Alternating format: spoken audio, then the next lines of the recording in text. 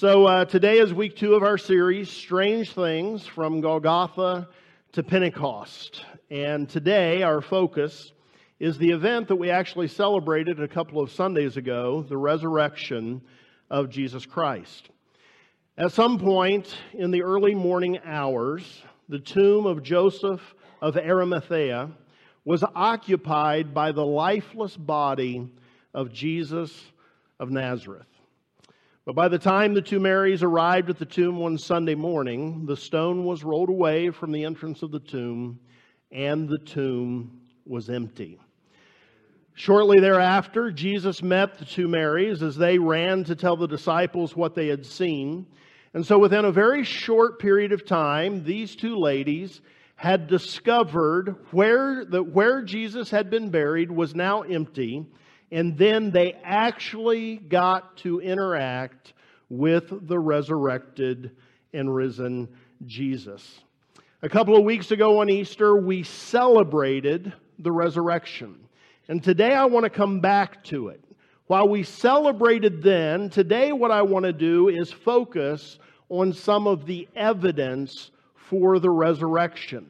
Some of the compelling evidence that the resurrection is more than just an incredible story, though it is that, and that it is more than simply a legend that Christians developed. It is not that. I want to focus on evidence that will lead, I believe, an objective-minded person to conclude that the empty tomb and the resurrection are historical facts.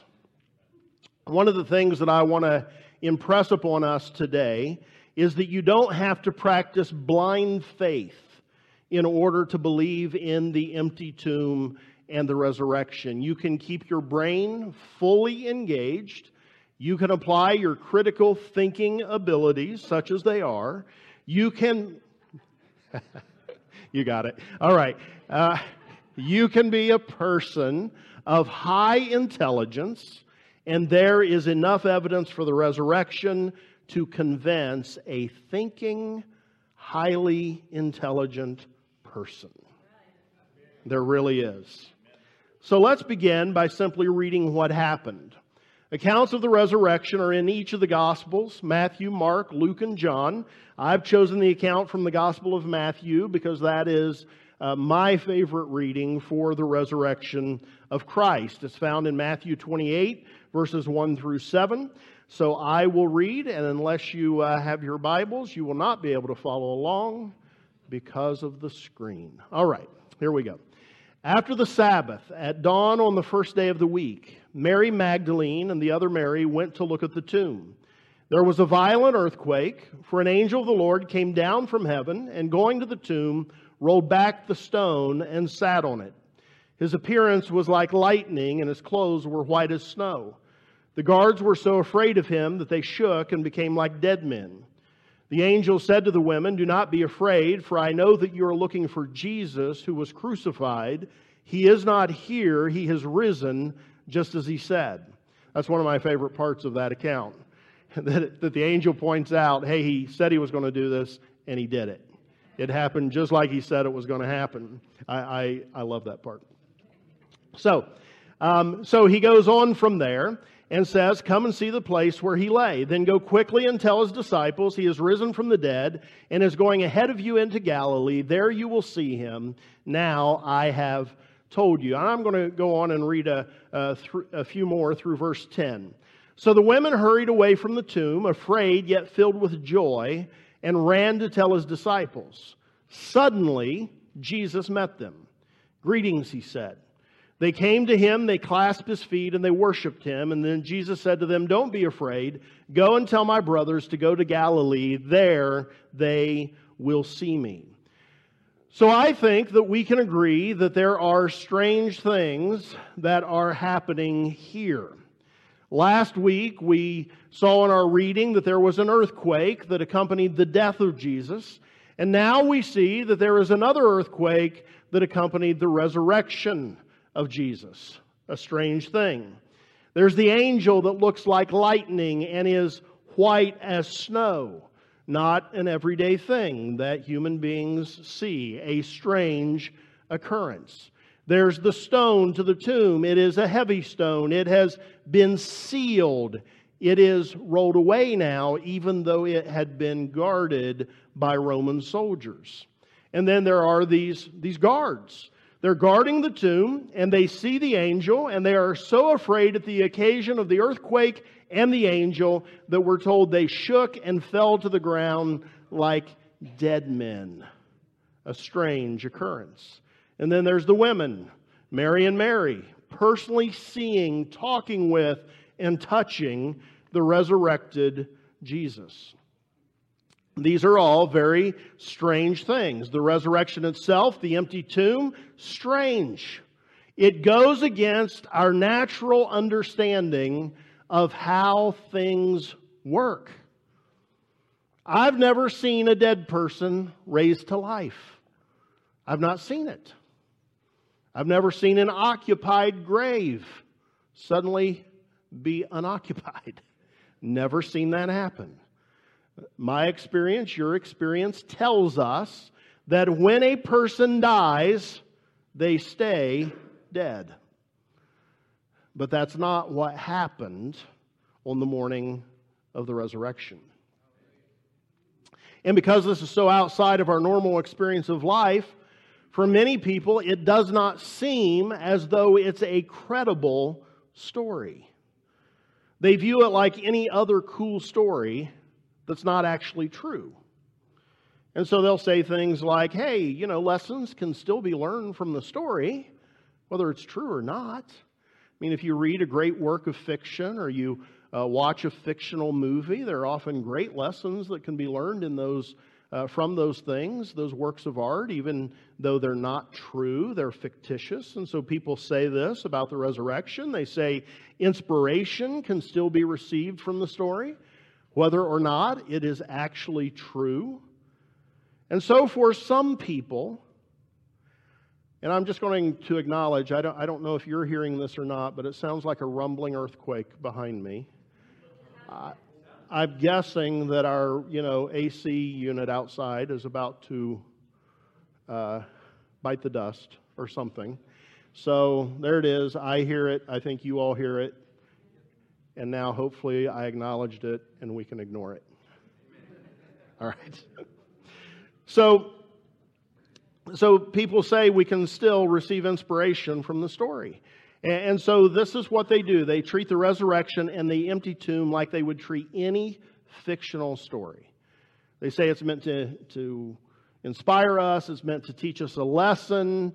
Maybe meant to entertain us. But it's too strange, too incredible, too unbelievable to actually be true. And so this is a fairly common sentiment that people have about the resurrection of Jesus. Here's an important thing to consider, though.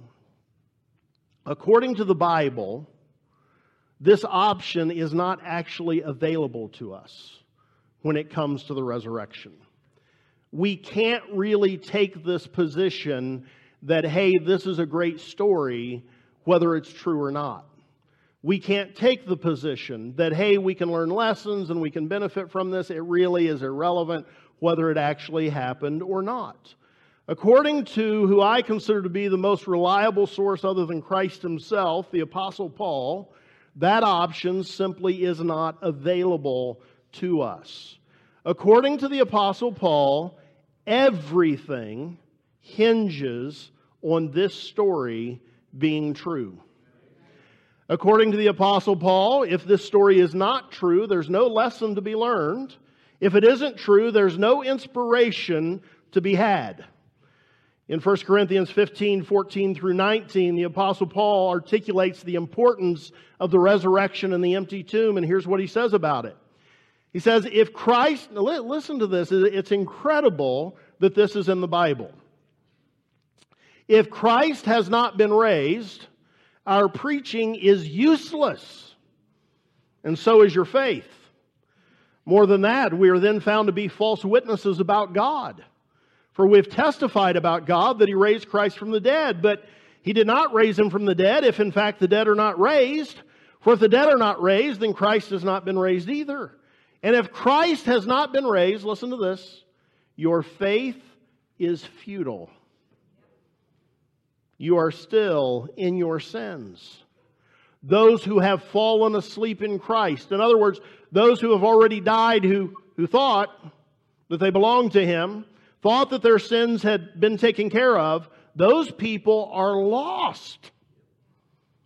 If only for this life we have hope in Christ, we are to be pitied more than all men. In that passage, Paul articulates 7 disastrous consequences if Jesus was not raised from the dead, if the tomb was not empty. Here they are. Christian preaching is in vain. Christian faith is in vain. Christians are false witnesses about God. Christian faith is futile. Christians are still in their sins. Christians who died thinking they were saved were not actually saved. And Christians are the most pitiful people on earth because they trusted in something, gave their lives to something that was not true. And so Paul puts it all on the line. If the resurrection didn't happen, if the tomb is not empty, then Christianity is false. It either happened or everything we're here today doing is false. A waste of time. Just another false religion giving people false hope. The resurrection really happened, or Christianity is a fraud. The resurrection really happened, or Christianity is a colossal waste of time. And here's something really great about Paul putting it in these terms. And this is something that I think is really helpful to those who have come to believe that having faith means you have to disengage your brain, or that having faith means you have to blindly accept things without evidence. What's really great about this is that Paul is telling us that Christianity is not based on a subjective experience or on a subjective feeling. It's not based on that. It's not based on feelings. Now, subjective experiences are a part of the Christian faith. But belief in Christ and the resurrection is not based solely on a subjective experience or a feeling that it is true. It is based on objective evidence. And this makes Christianity unique among world religions. It is the only one that admits, that tells you straight up front, if what we're claiming to be true is not true, then we're a fraud. It's the only one that tells you that. Its entire existence and validity is tied to its claims being true. Now, I want to be clear, subjective experience is a part of Christianity. When I sing praises to the Lord and I feel His presence, that is a wonderful experience. It is a validating experience. When I experience personally the presence of Christ, it tells me this is true. When I sense that God is speaking to me, that experience is impactful. I experience God in a personal way, and it's a confirming experience of what I believe. When I'm driving down the road and some truth about Christ floods into my mind and I find myself getting emotional as I reflect on that, that emotional experience is good and important and it encourages my faith. But those experiences are subjective. I get emotional watching movies. I sometimes get a little tingle up my spine from a non-Christian song. I get emotional when a large crowd gathers together and sings the Star-Spangled Banner or God Bless America. I turned 50 this year. Sometimes I get emotional for no known reason.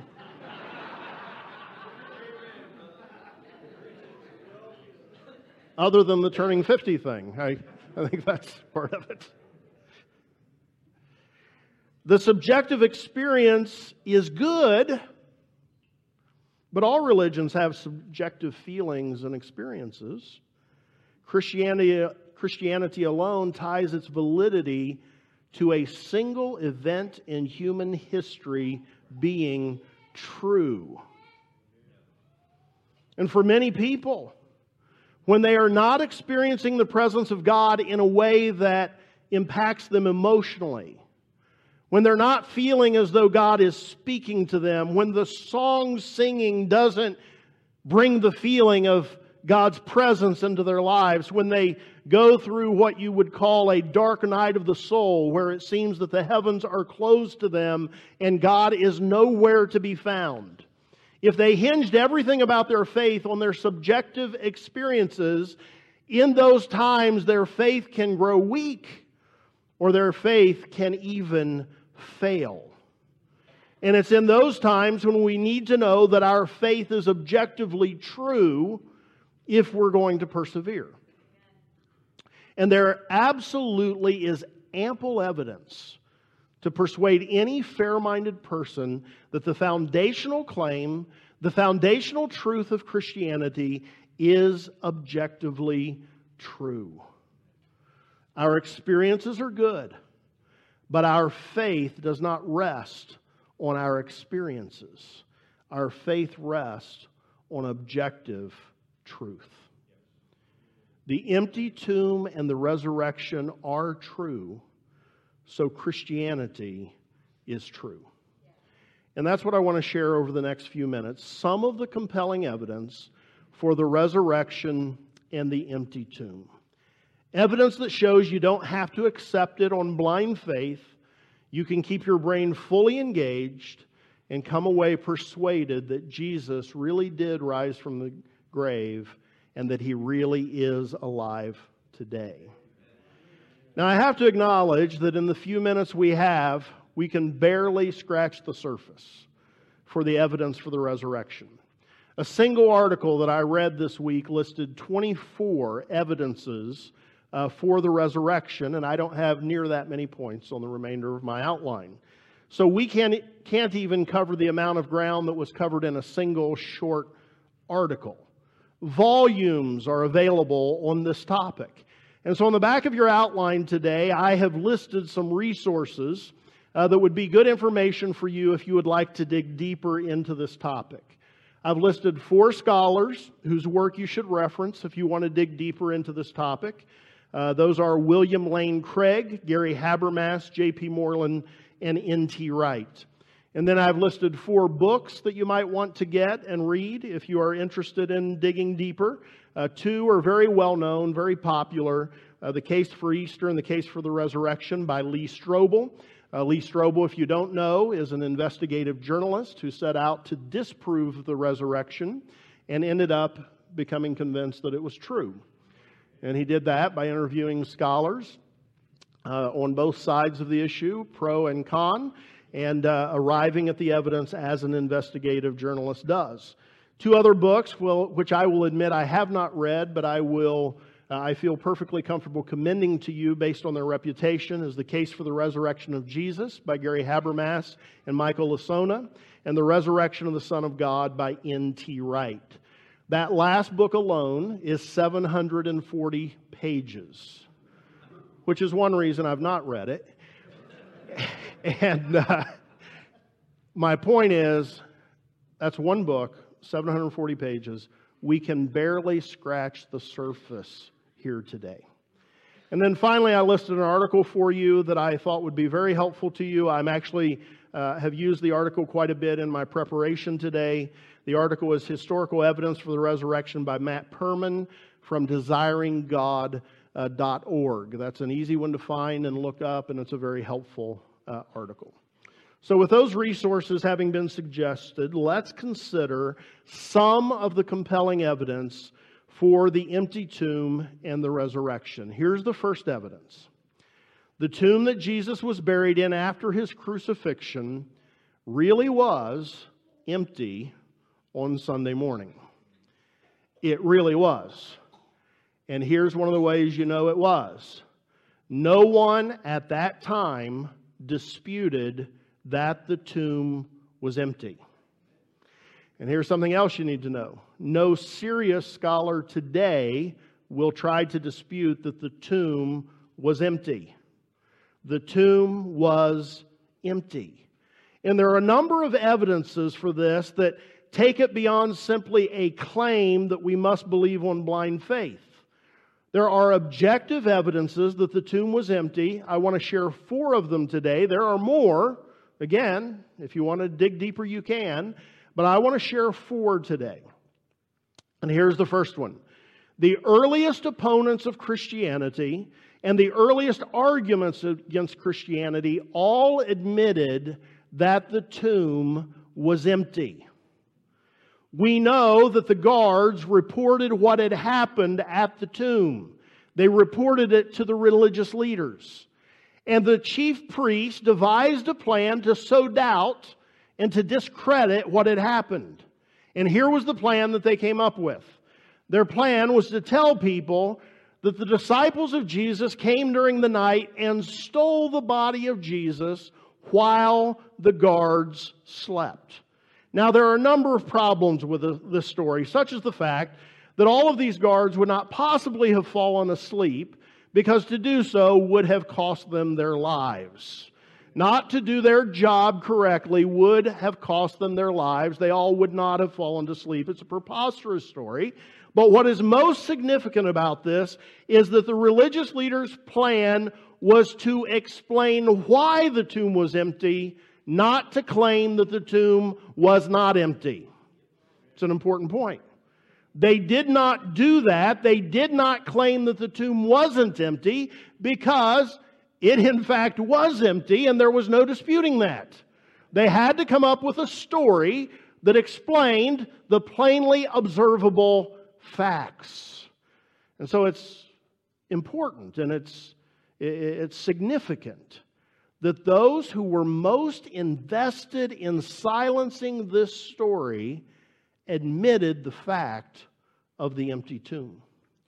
In addition to this, realize that the proclamation of the resurrection of Christ and the birth of the Christian church started in the city of Jerusalem, the very place where Jesus had been crucified and buried. Now, we'll talk more about this in a few minutes, but that message would have exactly 0 chance of gaining traction in Jerusalem if the tomb had not been empty. There's no way you can go around proclaiming an empty tomb and a resurrected Savior if the tomb's not empty in the town where Jesus was buried. You just cannot do it. And so the Christian faith, being founded on the proclamation that Christ had risen from the dead, and that proclamation beginning in Jerusalem, the tomb had to be empty, or you cannot start off your faith with that particular proclamation. Here's another important evidence for the tomb being a historical fact. Jesus' tomb was never venerated as a shrine. It was never venerated as a shrine. Now, this is more compelling evidence than we might realize in 2019, because in the first century, it was a very customary practice to set up a shrine at the site of where a holy man's bones were, where a holy man was buried. And there were at least 50 such sites at the time of Jesus in the areas where Jesus lived and preached. But Jesus' burial place never became a shrine because his burial place was empty. He was not there. And here's a 4th one. This one's interesting. Evidence for the truthfulness of the report of the empty tomb exists in the fact that the empty tomb was first discovered and reported by women. This is going to be fun. So why is this significant? Ladies, I'm sorry to tell you, but in the first century, your testimony was considered to be worthless because you were considered to be unreliable and worthless. Christianity, by the way, is the greatest force in the history of mankind for women, for the good of women, for the value of women. If anyone tells you differently, they know nothing. Here's how William Lane Craig explains this. If the empty tomb story were a legend, then it is most likely that the male disciples would have been made the first to discover the empty tomb. The fact that despised women, whose testimony was deemed worthless, were the chief witnesses to the fact of the empty tomb can only be plausibly explained if, like it or not, they actually were the discoverers of the empty tomb. And so what this shows us is that the gospel writers have recorded exactly what happened. Not what they would have said happened if they were trying to spin the story in some particular way. And so what this tells us is that they were faithful reporters of all that happened. This truthfulness in reporting is just yet another evidence for the reliability of the account of the resurrection of Jesus Christ.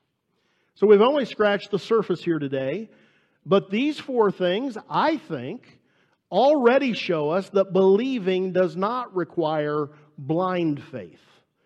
You can evaluate, you can assess, you consider the evidence, and it tells you that the tomb was empty.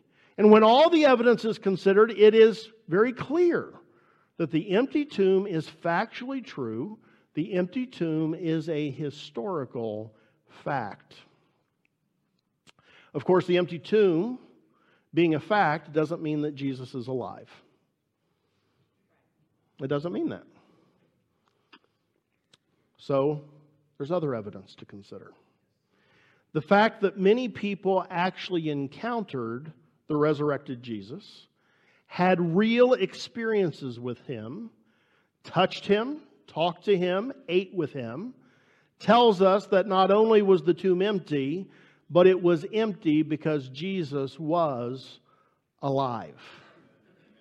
Each of the Gospels tells us of the risen Jesus interacting with people. When all the accounts are taken together, He interacted with many people, hundreds of people, over several different occasions. He interacted with a number of women who were His followers. He interacted with the remaining 11 disciples. We know what happened to Judas. He interacted with the remaining 11. In 1 Corinthians, the Apostle Paul says that Jesus appeared to 500 people at one time. And says clearly that many of those people were still alive at the time he was writing about it in 1 Corinthians. They were still alive. 1 Corinthians was written about 20 to 23 years after the resurrection of Jesus. And so what this means for us is that Paul simply could not have made a claim like that 500 people saw the resurrected Jesus if it wasn't true, because those people were still around to say that Paul was making it up. His claim was verifiable. The people he referenced could still be talked to and say, yes, that's true. Jesus appeared to me. So not only was the tomb empty, but hundreds of people personally saw and interacted with the resurrected Jesus. Now, critics have tried to explain this away. They have tried to debunk this claim that many people personally interacted with the risen Christ. They largely have two arguments. The first is that it was all an elaborate lie to help get this new religion off the ground. The second is that all those who claim to have seen Jesus were sincere but delusional. Specifically, that hallucinations explain what they saw. But these are very weak arguments. Consider just a couple things that expose the weakness of it was a lie arguments. After Christ's resurrection, if you know the story, you know that His disciples were a discouraged and demoralized group. They weren't looking to start a religion. They weren't looking to hatch an elaborate lie. They were wondering what in the world has just happened, and they were in hiding. Additionally, the disciples of Jesus did not initially believe that the resurrection had happened. They didn't believe it. Mark tells us that when Mary Magdalene reported the resurrection of the disciples, they did not believe. So what changed these people who don't believe, these people who are in hiding, these people who are demoralized? What changes them to people that now go out and proclaim that the tomb is empty and Jesus is alive? It was only after they saw the evidence. Some of them believed when they saw the empty tomb, but for most of them it took them encountering the resurrected Christ. And that's when they came to believe. The "it was a lie" argument is not convincing. The other common argument to explain away the interactions is to say that they imagined it. It resulted from some sort of altered state. Again, a common speculation is that it was a hallucination. You can't touch a hallucination. You can't touch that. People actually touched the resurrected Jesus. And here's one of the most compelling things against that. I've never had one, but I'm told that hallucinations are highly individual experiences. Groups of people do not have the exact same hallucination. 11 disciples did not all have the exact same hallucination. 500 disciples do not share the same hallucination. It does not happen. It is impossible. It is a weak argument. Not to mention the hallucination theory basically says that people wanted to see something so badly that they created it in their minds. And so a question we have to ask ourselves, did Paul, the persecutor of the Christian church, was he really hoping so much to see the resurrected Christ that he created a hallucination when he encountered the risen Jesus? No. The hallucination theory is not tenable. With no motivation to lie, and with the hallucination theory being desperate and ridiculous, the logical conclusion is that all these people reported seeing the resurrected Christ because He really was risen, and they really did see Him. The empty tomb's a historical fact. Many people had real experiences with the risen Christ. And the final thing we'll consider today, which I have already referenced, is that Christianity would not have been proclaimed and established if the tomb was not empty. Christianity would not have gotten off the ground if the tomb wasn't empty, if Jesus wasn't alive. Again, we have to understand that there were people in Jerusalem, both religious leaders and political leaders, who were seriously motivated to squash the proclamation of the resurrection of Jesus. All of the enemies of Christ, all that the enemies of Christ would have had to do was to produce the dead body of Jesus, drag it through the streets of Jerusalem, and Christianity would have been done before it ever got started. But they could not produce the dead body of Jesus because Jesus was not dead. He was and is alive. Here's another important evidence for the truthfulness of the resurrection. 10 of Jesus' disciples died as martyrs for proclaiming this message. And all of them were beaten, tortured, and imprisoned. Now here's something that is true. People will die for something that they believe is true, even though it may be a lie. If they believe it to be true, they'll die for it. But here's something that we have to consider. People will not die for something that they know is a lie. They just won't do it.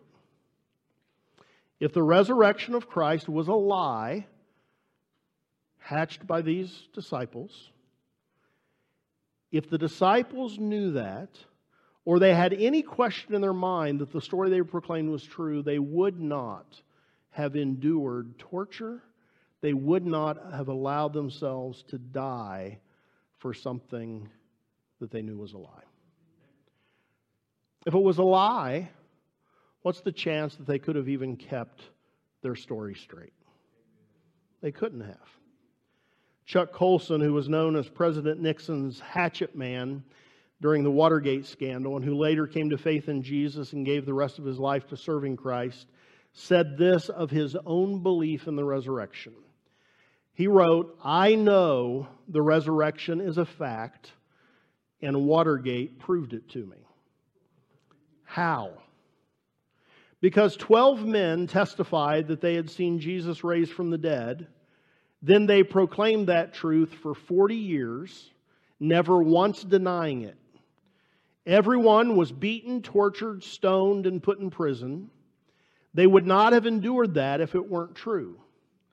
Watergate embroiled 12 of the most powerful men in the world, and they couldn't keep the lie for 3 weeks.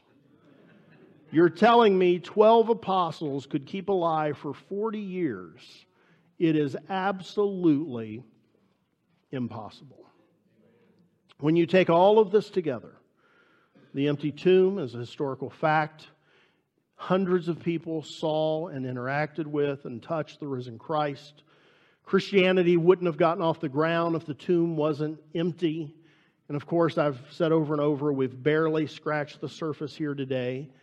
But even with the little bit of ground that we've covered today, the little bit of evidence that we have covered today, we have enough already to know that you can keep your brain engaged, you can be a thinking person, you can be an intelligent person, and believe in the resurrection. Christianity does not ask you to believe against all odds. It does not ask you to believe against the evidence. What Christianity asks you to do is to consider the available evidence and make a decision. And the evidence, I believe, leads a fair-minded person to the conclusion that the tomb was empty because Jesus was and is alive. Now look, the subjective experiences that we have are wonderful and good aspects of our faith and our relationship with God. But belief in the resurrection isn't based on just having the subjective feeling that it's right. It is based on evidence. And the evidence that we have is objective and it is compelling. And here's one of the things that this means. If you've ever had any question about this, it means that even smart people can believe in Jesus. You know, Christians aren't portrayed as that bright these days. You may have noticed that in the media. And so if you've had the impression that to be a Christian, to believe in the resurrection, you'd have to turn your brain off, lose a few IQ points, withdraw from Mensa. It's not true. It's not true. Christianity is the faith that makes sense. It makes sense. Because while those subjective experiences are part of it, the foundation of the faith is objective truth. An objective look at the evidence shows that it's all on the side of Jesus really rising from the grave and being alive. So don't let anybody tell you that it's a leap of faith, blind faith, it's a leap in the dark. It's not. It is where the evidence points. It's where the evidence points. Christianity is true because the tomb was and is empty and Jesus is alive. Amen. Let's stand.